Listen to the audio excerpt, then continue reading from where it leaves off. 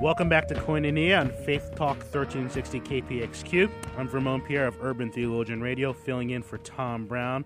And we've been talking with Leon Brown, a Presbyterian church planter in Virginia, about local church ministry, diversity within local church, and many other things related to that. Leon, again, great to have you with us. Thank you so much. So, Leon, you are in an urban context, is that correct? I guess it depends how you define urban. We are in the city, and where our church is located, we actually rent from another church facility because our service is at 2. They have their services in the AM, and right where the church is positioned, the church building, it's just a great location because you literally drive 20 seconds north of the church. You're in middle upper class area. You drive 15, 20 seconds south. You're in apartments, welfare, Section 8. So, I mean, we are right in the middle of a diverse area, both socioeconomically but also ethnically and culturally. Yeah, and I mean, I think it reinforces the point you made in the previous segment. An opportunity for your church in the middle of all that to represent sort of the one thing we really believe can truly bring people together at the heart level. So it's not just bringing people together in the way that a movie theater might bring people together. This is real community being brought together. Absolutely, and we love it. Yeah, and I think, too, one of the things just worth pointing out, when we mean diversity, I mean, we've been thinking mostly about ethnic diversity, but one of the things that you've listed on your mission statement is, socioeconomic and generational as well, that you're not looking just to plant a church for sort of young, cool people, but you really want to plant a church for the poor, for the elderly, for that really, again, captures the people who are actually living there. It's easy to miss the fact that there's more people living in the areas that we live in besides sort of young 20-somethings. Absolutely. There's one thing that's missing on that statement, and when we were gearing up for our first service last October, this was brought to my attention, and I've been trying to work on it ever since. So we see the ethnic diversity in our community because obviously someone's skin might be lighter or darker than others, though that doesn't necessarily mean they're ethnically different. But culturally, we see it in the music they listen to, the way they dress, socioeconomically, where they live, their jobs. But something that confronted me early on was intellectual diversity. Sometimes within Reformed churches, you have just it's homogeneity across even the educational lines.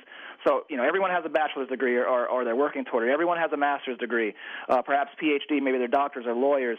But that not only struck me, but what else confronted me was there were families who were considering us who had children who were mentally I'm not even sure the proper word to use, mentally restricted, impaired, things like that. And they felt uncomfortable in standard church settings because maybe their child would lash out, audibly or things like that. And I thought, wow, I missed that element. There are people in our community who might have, mental incapabilities that I just thought, man, we got to reach them too. Yeah. What I love that is that, it's a real belief that the gospel actually does apply to all people, and that our churches should try to reach all the peoples that in the areas that we're in. Amen. That's part of the calling of what a local church should really be.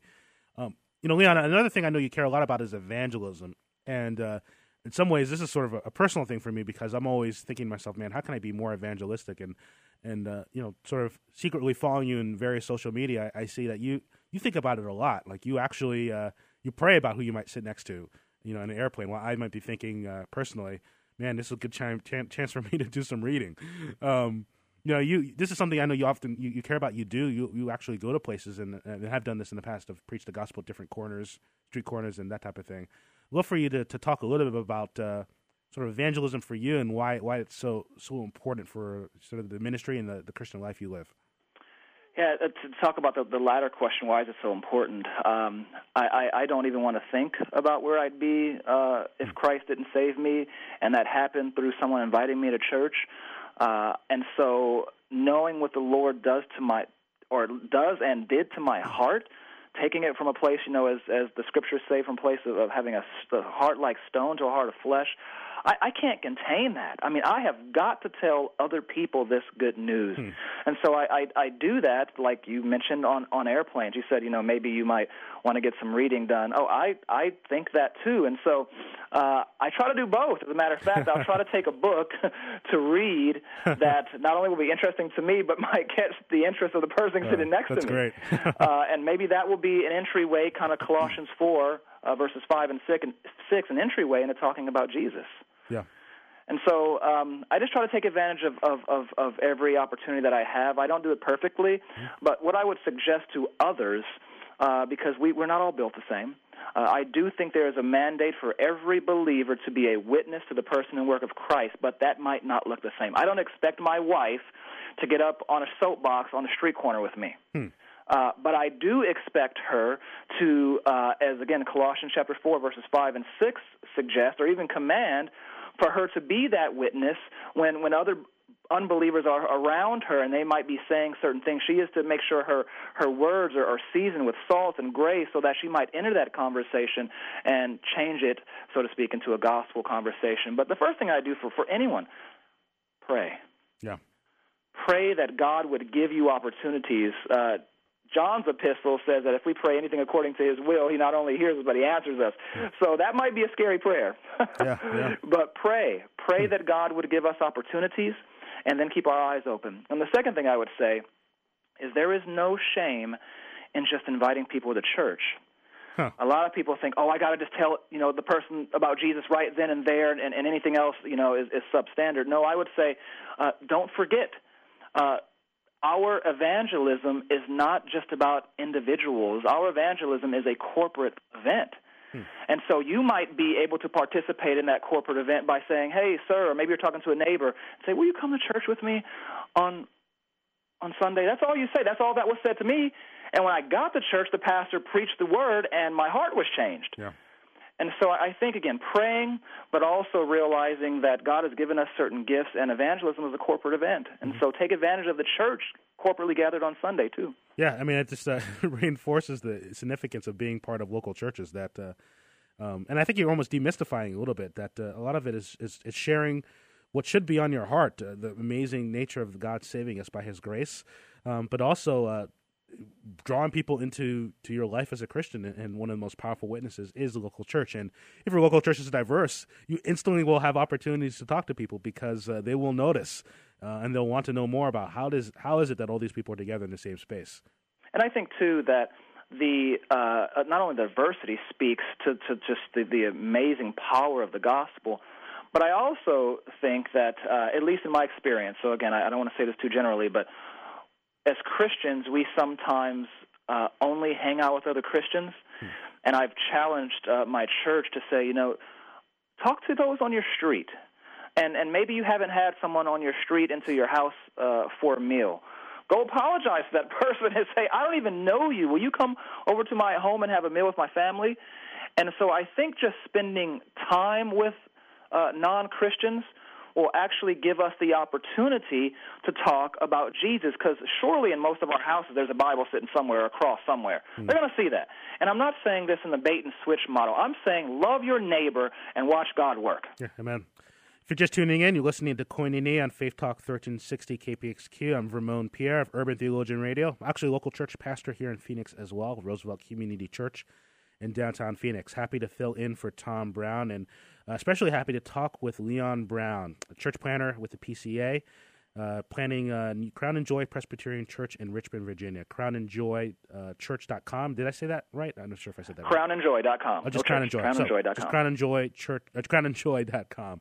At Pastor Leon Brown is the Twitter if you want to follow Leon and be involved in his work and hopefully even support what he's doing. One of the things that you just mentioned there, got me thinking.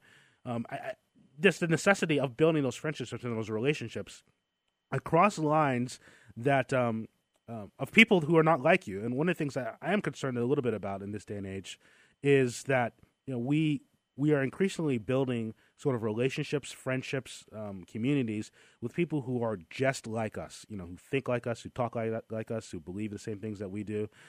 And I think what you're pressing towards is that if we're going to do evangelism, and you're going to do evangelism in the areas that you live and work, there's going to be lots of people who are not like you. And so that requires sort of pushing beyond, you might say, the bubble of which you're most comfortable in, entering into the world of people who you may very much disagree with on a particular social political issue. But they desperately need the gospel. You're absolutely right. They need the gospel like anyone else.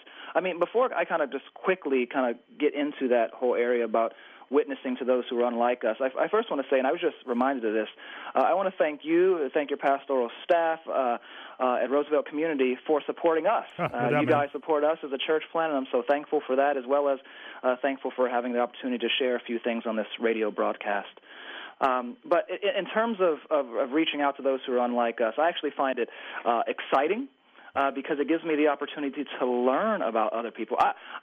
Being African-American male, I don't even know anything about everything. It's not anything, but everything about all African-Americans. Yeah. So to be able to sit down with other African-Americans, to sit down with Anglo brothers and sisters, and I'm talking about non-Christians, Indian, or, you just name it. It's exciting to sit down with others. And one of the things that takes a little bit of the fear away from getting to know others who are unlike us across various lines, non-Christians, is saying, I'm going to take the position of being desirous to actually just learn. Just learn from people. Tell me, I said that I challenged my church with this, and I said, let's not forget how to interact with non-Christians. God gives common grace, so let's talk to them. What do you do for a living? What do you like to do for hobbies? What are your favorite foods? What, do you like sports? Do you not like sports? Will you tell me more about yourself? I mean, I know sometimes we can get caught up in, I just don't want to say the wrong thing so that the other person would get offended. And that's a real threat, that we have to be concerned about that. But what I like to do sometimes is kind of lighten the load by saying, hey, especially if I'm talking to someone who's unlike me, ethnically, culturally, I might say something as frank as, hey, I don't want to offend you, so will you just tell me if I've said anything wrong, and I'll be quick to say I'm sorry. Yeah. And that just kind of lightens the mood a bit, and then I can just learn from people and love people. I mean, so much of this isn't thinking you have to memorize all these different things and say all these sorts of different things in a row as if it's some canned presentation. It's sharing a life, hopefully, that is saturated, that's built on the gospel. And by God's grace, God can use it. God can use you to save people that you never would expect to be saved. And so praise God, He's always doing it. If you're just, if you're tuning in right now, you are listening to Koinonia, Faith Talk 1360 KPXQ. We're about to go to break. I'm Vermon Pierre, filling in for Tom Brown. We've been talking with Leon Brown, PCA church planner in Virginia. And we'll be back in a few minutes.